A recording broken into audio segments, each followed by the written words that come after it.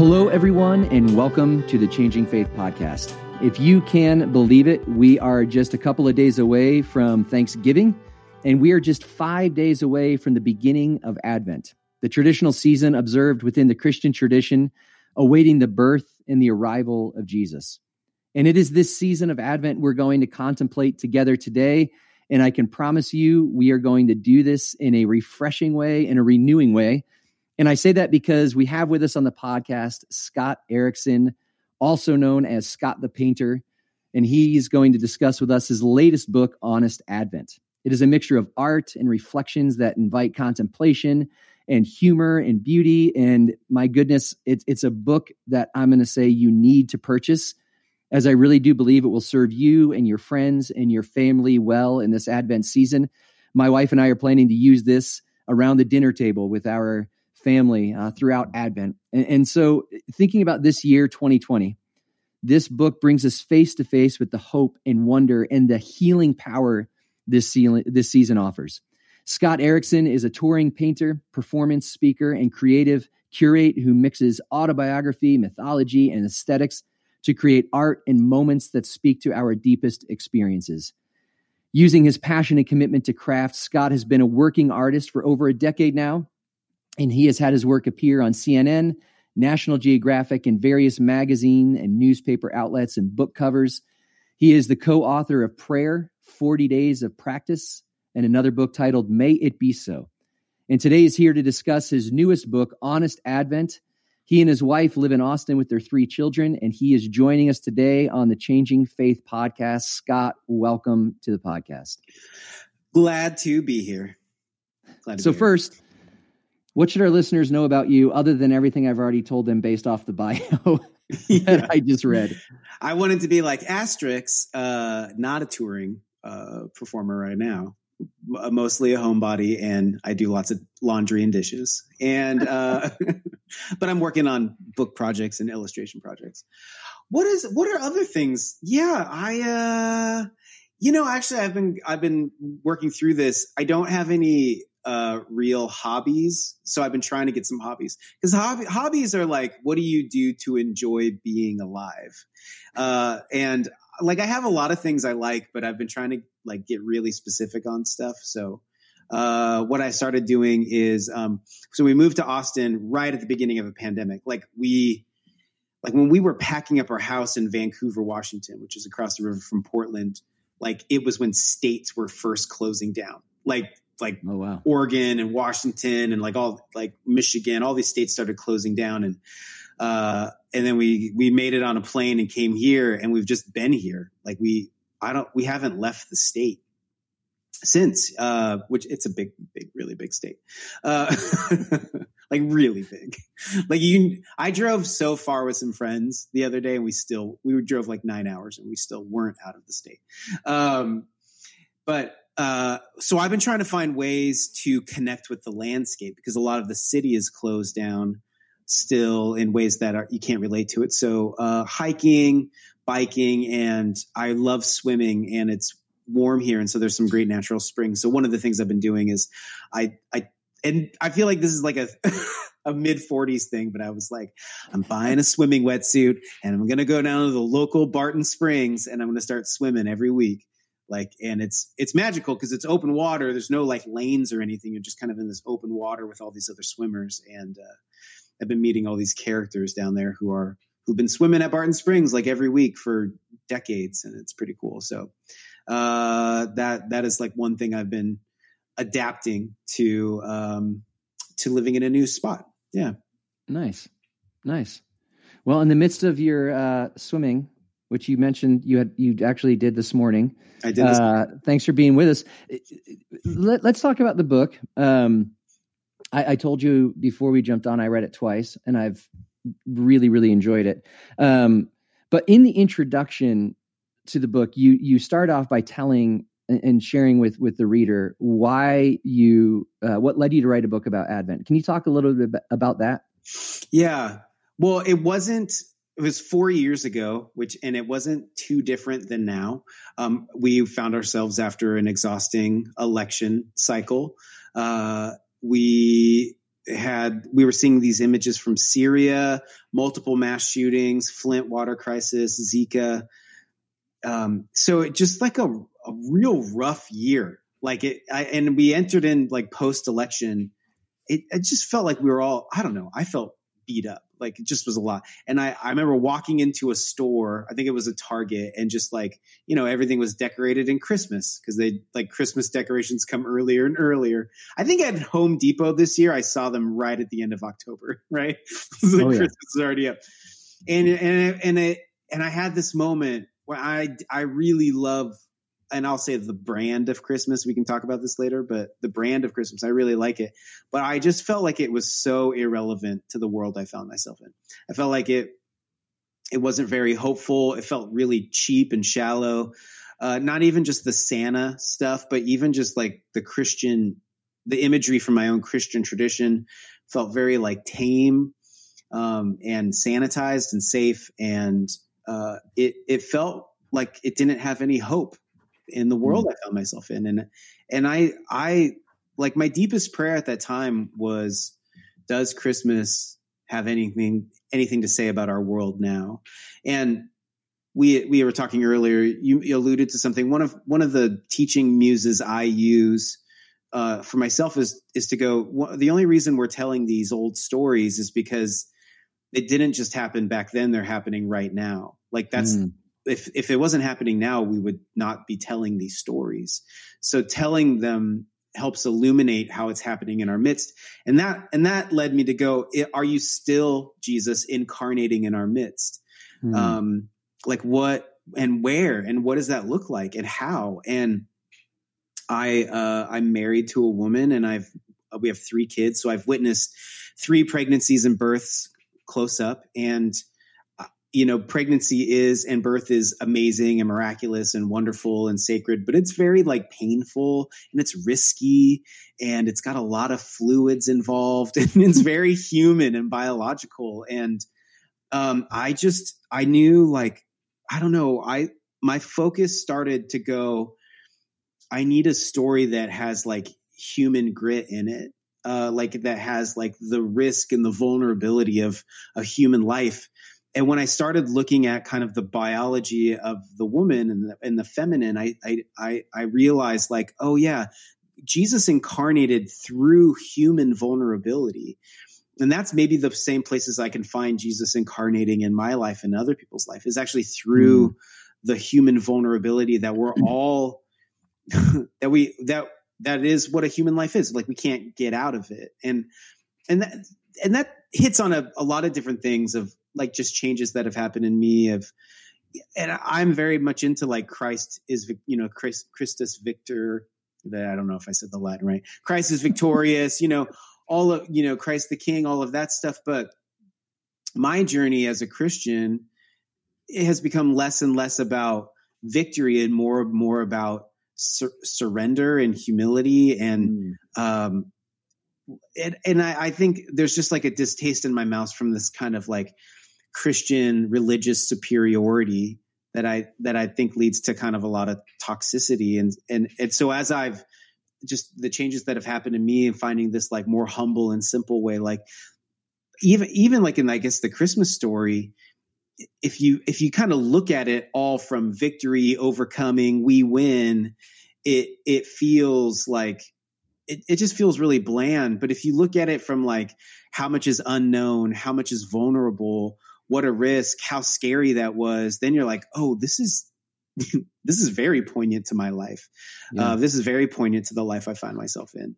And that is like the shift that happened. So and as an illustrator, artist, I knew for me, I needed to come up with like a whole new visual vocabulary. So I started making, the first year I made like 3 or 4 illustrations. The next year I made like 5 or 6 more. And then by this end of like last year, I had 20 images. And as an author, I was like, if you made 5 more, that's 25 days. There's a book. And and I put a book proposal together, and Zondervan was like, yes, let's do it. So I'm really excited and they rushed it, which is great, because I like signed the book deal in April. Oh my goodness. Right. And they were like, we can get this out by October. So we like hustled it, which is great. Yeah, That's some turnaround time. So you just mentioned, you used the word sanitized when you were talking about Christmas. And I suspect this is a little bit of me asking you to offer conjecture maybe, or be speculative, but why is it in the intro, you refer not only to sanitized characters, but you say they're in this never ending winter scene. And I'm wondering, like, when you think about the brand of Christmas or why we think of Christmas culturally this way, year in and year out, why in your experience do you think we do this? I mean, I think it's because so when I say like, there's like a brand, it means it's invented. So there's this kind of invented narrative. And I think it's because the main hubs of culture that really influenced Christmas as it is probably like London, New York City, and, European countries. Where does St. Nicholas come from? Germany. So there are it's this Northern Hemisphere, these like tales, and then Santa's up in the North Pole, so it's like embedded with winter. So like I was talking to this guy who's from New Zealand, and he goes, "Yeah, we're totally influenced by the North American brand." He's like, it's Christmas in New Zealand. It's summer. It's like 95 degrees outside. And yet we still decorate our house with like an evergreen tree. We put fake plastic icicles up, and he's like, actually now people are going, why do we do this? This is like, we're like going surfing and it's summertime for us, so there's this like, there's this kind of cultural narrative that then had been visually marketed over and over and over again by countries and places that are in the middle of winter. And so it took this like Middle Eastern story and then like put it into its own context and created all this product out of it and these like narratives. And then I would say even, and I'd have to do a little bit more research to give this, but like to offer a non-Christian narrative about like to take Christmas and then make it like, and I don't want to get on the Kirk Cameron, like put Christmas back in Christ back in Christmas or anything like that. But like, to people who want to go, be probably influenced by like making money and stuff, but go, I want to de-Christian this holiday, like by offering this like gift giving Santa narrative and stuff. It just like lends to this kind of every year keeps building on this tradition of like a Northern Hemisphere, European, North American kind of thing. And then year after year after year after year. And then the songs that stick in your, mind and heart, whether you like it or not, that are about sleigh bells and snow rides and all this kind of, so then it just becomes like, this is what it is. It's just like compounded on top of itself. And yet this is a story that didn't happen in December. We don't really know, like, and it happened in an arid desert, Middle Eastern context. And so it just is like, maybe like for myself, I was like, I want to sidestep that whole thing that's been compounding and building over decades and centuries, and then look at this story, just go, what's happening between these humans? Like take the brand out of it, take all the like tinsel and evergreen trees and just go, what's happening to these people? What's happening to these like human beings in this space? And so that was it for me. 'Cause really like the wonder had kind of gone out of the whole thing for me. And I wanted to get back to that kind of wonder, which I would define wonder as like, wonder is the rapturous experience of being in the moment. Like wonder is that moment when your narratives go away about what's happening. And you're like, oh, what's happening? You're like, you don't even really have a narrative. You're just caught off guard. And you're like, look at all this happening right now. And so I wanted to like unknow the narrative so I could get into that wonder again of what was happening. And one of the ways you already mentioned it, but that I saw you do this in the book was you speak in the intro about Mary and women, including Elizabeth, and how they're central to the Christmas story that we find in the Gospels. And you make the observation how often women feel disenfranchised by the Christmas story in our modern Western context. Yeah. And so I feel like this is one example of the way that you did this in your book, of how you brought your audience toward the beauty and the power and the strength of the feminine. So can you talk a little bit about that and how you really almost made that central to the book itself? Yeah. So my first like 3 illustrations were all pregnancy illustrations, with like, showing Jesus like kind of in the womb, and you see, the vagina, you see boobs that are different sizes, because that happens. And like, it's not this sexualized aesthetic. It is this, like, what I would describe as just like, I bared witness. Like when we were pitching this book around, one publisher was like, why is this guy talking about pregnancy? It's like, it's true. I'm not trying to take any woman's like way that she wants to tell her own story. But I have bared witness. I live alongside a woman. I live alongside a woman who's a mother and a wife, and I'm a parent, and I've bared witness to her experience. And I wanted to like say, this is what I saw that was true. And so I made these illustrations about these very like just kind of honest pregnancy. And I posted it on Instagram like I do to check it out. And I had this like overwhelming response of affirmation from women who said, I don't feel like I've ever really seen myself in the story until now. Like like what you depicted is more true to my experience. And that led me to go, interesting. Probably that's because most of the imagery created about the nativity was painted by men or created by men who, wanted to sanitize it in some way, because, when you have a baby and they hand you that like ugly alien thing after it comes out, that doesn't make really good art. So, that's why Jesus looks like he's 3 months old. He's been washed. He's starting to sleep through the night, like crying he made. He can hold his head up, because that floppy little thing that they give you wouldn't make a nice painting in a church. So there's some of that, but then that also led to my own experience and my own kind of journey to go, wow, like I've been a part of a religious tradition that has partaken in diminishing women as an avenue for, I guess, like sacred authority. It has taken verses from the Bible and said, look, your body was the cause for uncleanliness. Like you have on your period, you have to go outside the camp, and so kind of took that and then used that to leverage, I guess, a male dominance. It has taken verses to go, women shouldn't talk or teach. And so then it's kind of eradicated or worked really hard to eradicate a female voice in a community. And even I grew up in a context that was like, hey, especially when I started getting into church leadership, which is like, I'm sorry, I can't ride in an elevator with you or ride in a car with you by myself because I'll want to have sex with you. You're the problem. And so, and it is from this place of power and dominance. It was always diminishing female biology.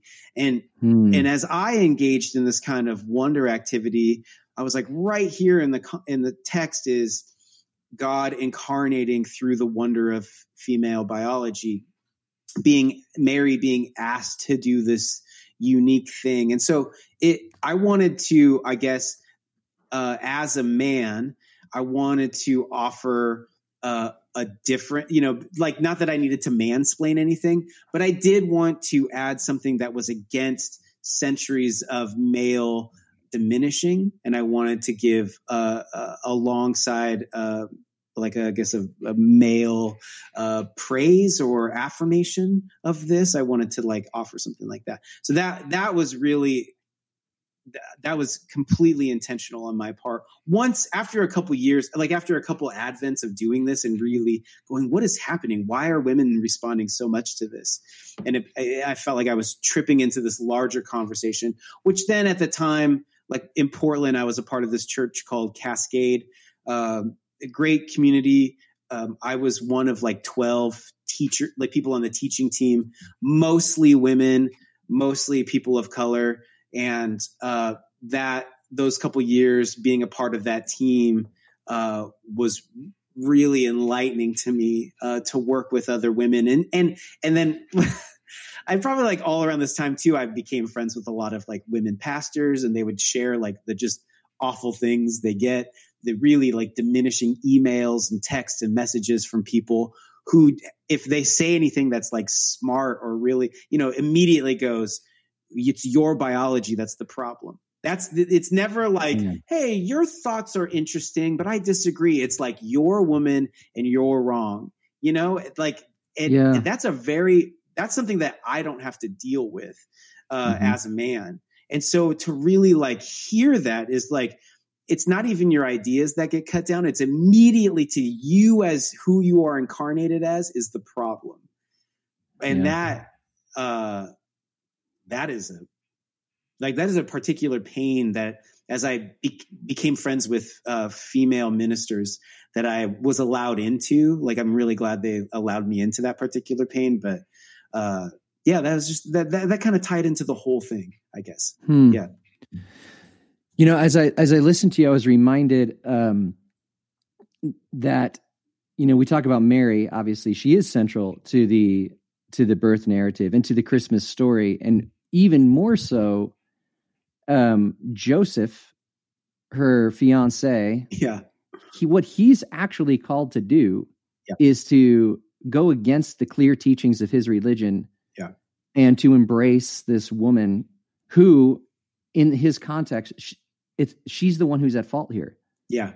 And so there's almost this power of like, he's betraying his faith as a way of being faithful to it. He's practicing infidelity as a way to show fidelity to the larger narrative that's going on. Yeah. And it's just that I'm going to sit with that because when you said something and I was like, oh my goodness, wait a second. Joseph isn't the hero.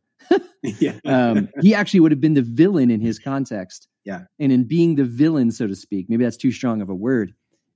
He actually goes on with this story that platforms Mary, who, as she said, every generation except for Protestants will call me blessed. But talk to me a little bit about the art that you put in the book, because there's 25 images. Yeah. And what do you want the images to do for the reader? Well, I think I think I say this in the intro. I mean, I think often if people, if you're new to like engaging in art, a starter question is always like, what does this mean? That's a fine question. But I think one of the functions that art has that's really helpful is that what we can ask is, what is this pulling out of me? What is this excavating out of me? And that's an interesting function that art can do. That's why if you feel uncomfortable, but that's like, if you feel uncomfortable at an art gallery, but if you go with some people and they'll stand in front of the painting and be like, what do you get out of this? It's like, it feels like really bougie, but it actually is like, what's interesting about it is that it starts to excavate your own life and you start to find your connection to this story that's going on. So that's what I think is really interesting about a function of art. So I wanted to offer that to go, what is this? How is this like pulling something out of you, pulling you into this story? And then also I knew that because there's such this juggernaut of a brand, which is Christmas, I needed to offer some kind of alternative visual vocabulary to the whole thing to counteract the never ending winter scene.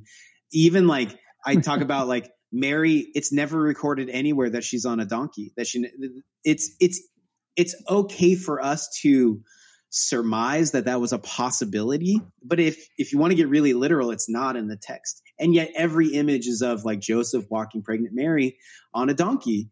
And you're like, that's invented, like, so what?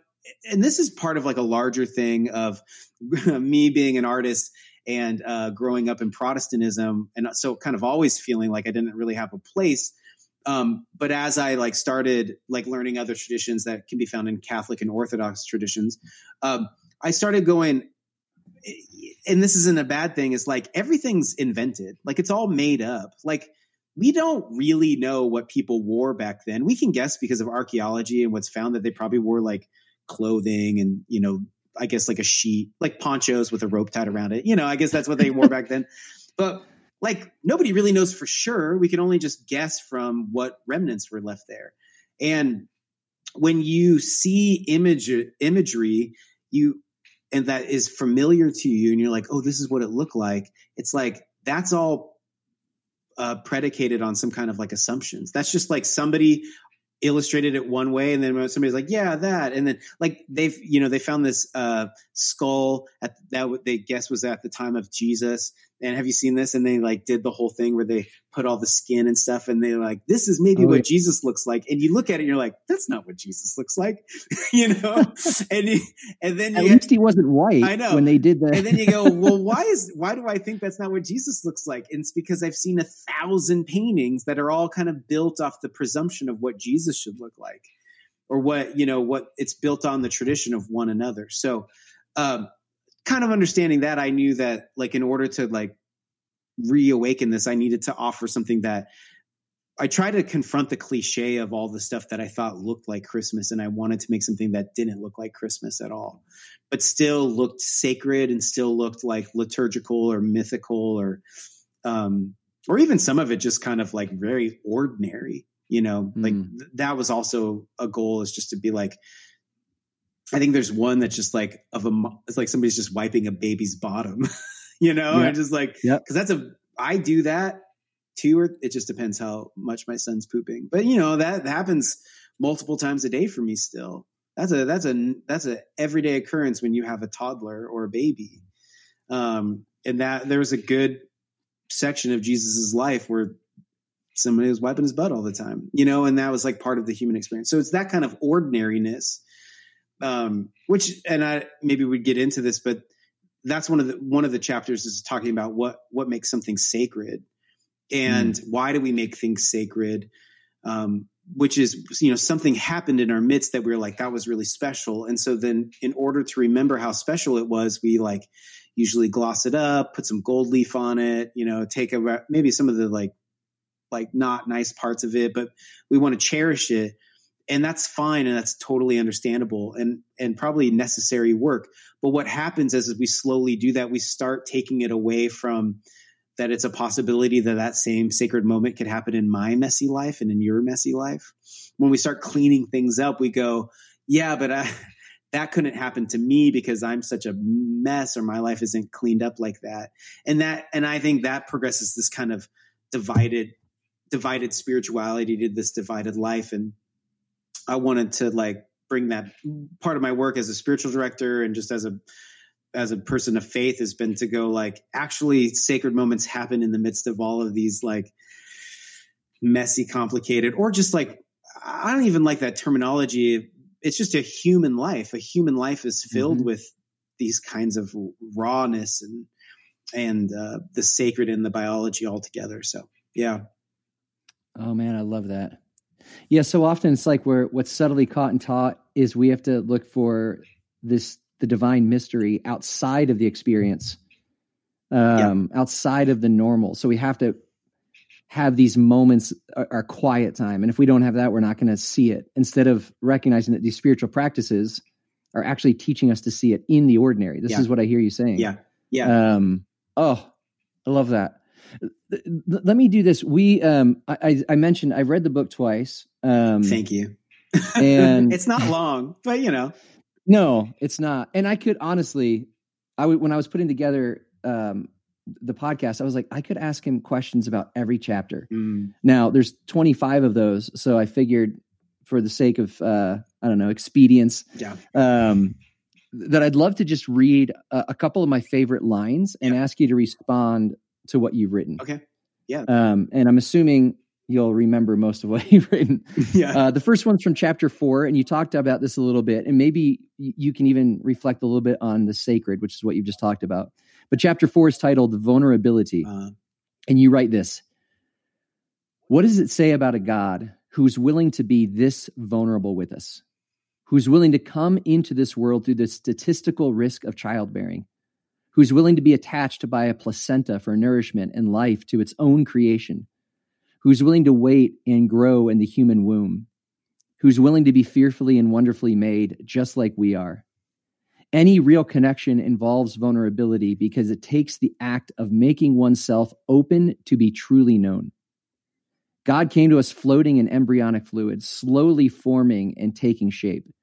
Embedded in the uterine wall of a Middle Eastern teenage woman, it trusted to care for its fragile knitting process. Yeah. Wow, that's beautiful and poetic.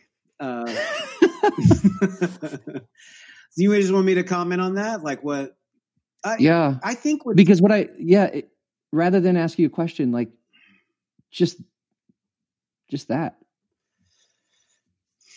I mean, Mike McHarg, a Science Mike, gave me a really nice endorsement, and he just said Scott's not trying to like answer mystery, just invite you into it. So there's a bit of it where it's like I pose all these questions, and then I'm like, you figure out the answers for yourself. I think to stay in the like mystery of that. I think Advent's a weird. It's not here. Here has been. For me, as a person who's been a part of church and who's been a leader and who like helps lead, I do understand that there is this kind of lacking payoff of Christmas and Easter. Like Advent is like, it's going to be Christmas Day. He's here. And then we look around and we're like, I don't see a baby. And then, Lent is this, and then Easter is like, he's risen. And you're like, I don't see Jesus. There is this kind of, we do these liturgical things to kind of evoke this. We're trying to get there. And then on the day it comes, we're like, but I still don't see it. I still don't see it happening. And that is part of the weirdness we have, which is our faith spirituality is this kind of invisibleness to the whole thing. I'm a Christian. Actually, this is what I say to people a lot. It's like, I'm a Christian because of the resurrection. I'm actually a Christian a lot because of the shortest verse in the Bible, which is Jesus wept. Because if there was a story about the divine incarnating into human life, and there wasn't a scene of that human crying at their friend's funeral, like I've done, and I'm sure you've done, then I wouldn't believe it, because I would be like, you were isolated. You what's the word? You separated yourself. I don't know. I'm an author, guys. No, I get you separated yourself from having to really be a part of this all. You insulated yourself. That's what I meant to say. And so the story I found in the Holy Scriptures has become true. And it's not only just these cognitive conclusions, there are these embodied experiences, which also I've had like mystical experiences where I've experienced something larger than reality, my perceived reality. I've experienced the presence of Jesus that was human and more than all human experiences all at the same time. And so there's this like thing that's it's a bit it's hard to put a finger on. It's hard to like really quantify, but it transformed me. And so I think with Advent, like we're not going to get to December 25th and then like we'll pass around a newborn Jesus. It's kind of what we were alluding to before. You said it about spiritual practices is like the examine is the practice to go, hey, where did you see God at work today in your life? And it's plausible that you went through your whole day and you're like, nothing divine happened. It was just boring and ordinary. But the examine goes, are you sure? It's pointing to like the little things that maybe that's where God is involved in. And I would say like what Honest Advent is pointing to is to go, let's look at all our vulnerable places as like maybe the divine was right there. We just didn't really witness it. I would say like, here's one thing about what's helpful about Advent is this is a mystery to just kind of contemplate is like the way that God, and it even says this, like, the silence of God for 400 years. And then God incarnates into the world and God starts the conversation by saying, I'm going to need you to take care of me for a really long time. That's how I'm going to start the conversation. Not like, hey, I got all these things to say and change. It's like, I'm going to start with you tending to my existence. And I'm going to live in that that's how I'm going to start the conversation. That's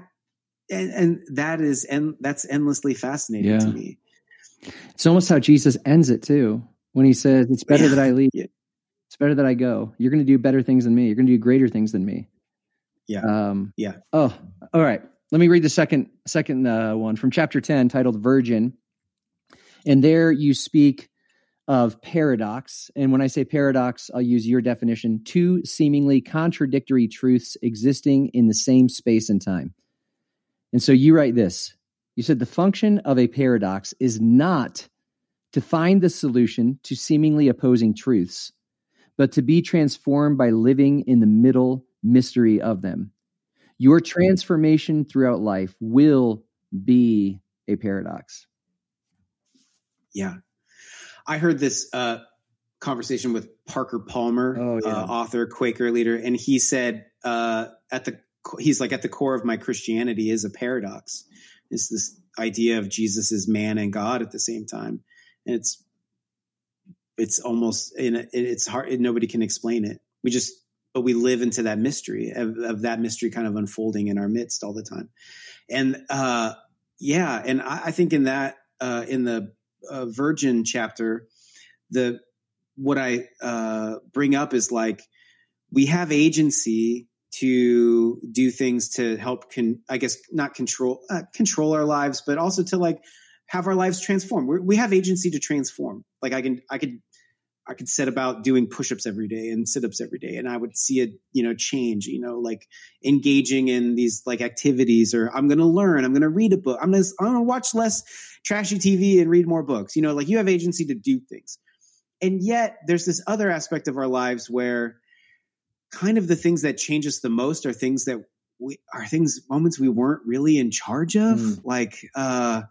And my spiritual director asked me one time, he said, "Scott, who is the author and perfecter of your faith?" I was like, "Well, according to the scriptures, it's Jesus, right?" And he's like, "How are you trusting that author and perfecter of your faith? Like how do you let that aspect of this truth, like, do you trust that, like that there's providence, or that the Almighty is looking after your life? That is actually, if you allow him to, he's in charge of this kind of way of growing and changing in the world." And so we live in the paradox of that, which is, I think it's like, I'm going to make some decisions, but also, and Mary says it best, like, may it be so. Like, what do you want to do with me? Where do you want me to go? And throughout, it's not like I think sometimes we get like, well, I didn't hear anything from God today. Like maybe it's not like an everyday thing, but all of a sudden this thing will happen and you're like, everything's different now. And I'm being asked to show up for how everything is transforming.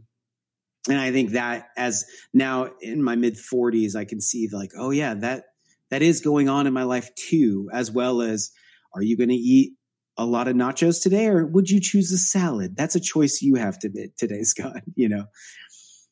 Obviously all my metaphors right there were about working out and food. So maybe I'm just like getting COVID fat. I don't know. That's what. I was going to ask what's going on there, because nachos for me, just FYI. Well, nachos are a doorway to the divine, so I get it. They're also a gateway drug for me, but that's a whole thing. Well, let me read the last one. This is from chapter 18. It's titled "With." And I'm reading this one especially for all of us, including the listeners, in light of 2020 and how it feels like all that has transpired this year has stripped us of the illusion of control and certainty. And in this chapter, you point to that. You speak of how there are all sorts of things, powers and forces and presences that make an impact on our lives, whether we like it or not. And so you write this: "There is so much we don't have control over, and it will change us no matter what. What we do have is the agency to respond to these forces, the ability to decide how we are going to let them change us for better or for worse." And so you already alluded to it, but can you share more about what you're learning in real time about this, especially in this surreal season that we're living through that just seems to be keep going on and on and on? Yeah. I think what's hard about the season that we're in is that there is kind of no end in sight. I mean, I know we have some like possible vaccinations that are on the horizon, and that maybe gives us an idea. I don't know if you're familiar with this book. I'm showing Lost Connection by Johann Hari. This is one of the best books I've read in the last decade. It's about depression, but it's really about disconnection and how we've been becoming disconnected as human beings, and how, like, his premise and other authors have come up with the same conclusion, is that there's not more mental health problems in the world. It's just that our society is becoming sicker and sicker, and less of us are knowing how to, like, survive in that sick society. Wow. I think so. One of the he uncovers he submits that there's 9 causes for depression, and one of them is and they're all disconnections, and one of them is a disconnection from a hopeful and secure future. And so I think that's where we're at right now, is like, none of us know how to make plans. I have 270,000 miles on Southwest Airlines that I don't know what to do with. Like, I'm not pulling the trigger, because, I'm like, I travel, I speak, and it's like, there's nothing on the horizon for that. Just sit on it. There's kind of like, should we go on vacation? Where would we go? Will that state be closed down? Will we be able to get back? There's all this, we don't know how to make decisions. We're just kind of stuck. And that agency feels like that's taken away from us. Like, so much feels like we've had those taken away. And I think in the chapter with, I have my book open because I know there was one quote, which is, I think Jesus, like God, I think in there I say something of like, I could, like, Jesus came, like, Jesus was born. And I guess the question is, like, it's not, the question is, do you believe it or not? Do you think, I think the real question is, like, does God want to change us for the better or for worse through the gift of this incarnation? Like, I think sometimes the church is like, the proclamation is like, Jesus was born. What are you going to do with that? And that's fine, because I think there's, like, trying to get you to sign up to become a member. I think the real question is, like, is God, like, does God want to change us for the better? Like, is that what we're seeing? There are plenty of people who are smarter than me to describe all this, but, like, this happened, and there's a lot of it that we're not in control of. And there's a lot of things being taken away. We were talking about earlier how hard it is to run churches and be a part of a community, and when, like, the best part of it is being together, and we're having a hard time doing that.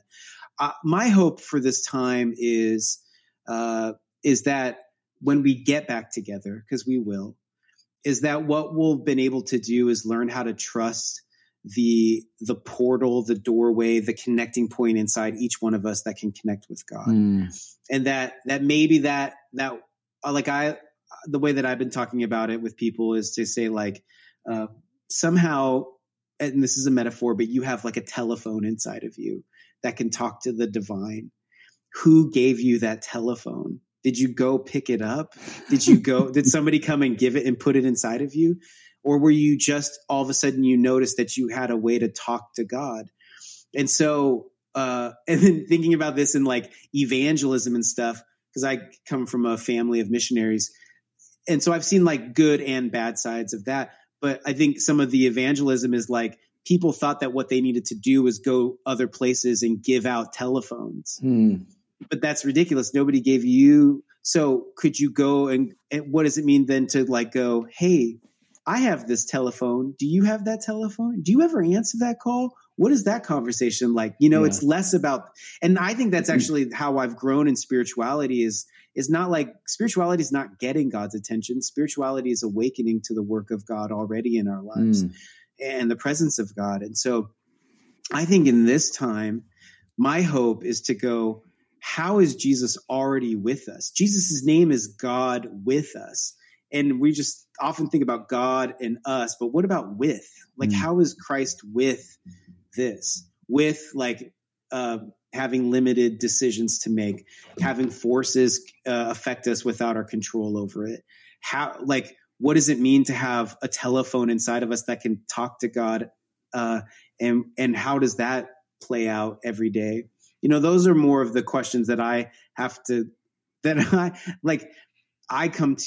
deal with every day, not in, like, deal with it like I have to, but, like, when I wake up in the morning, I'm like, what is today? Instantly I start talking to God about my day before I get distracted by my phone. But, like, that is I hope that if there is a fruit, if there is some good that's come out of this, like forcible slowing down or forcible clearing away of all the busyness and the noise that can happen, is that we learn to trust the phone that's inside of us. And when we come back together, we bring that wisdom and that maturity back to the group. And that's one place that I think that there could be a real gift from this time. Yeah. What would you say your hope is for readers of Honest Advent?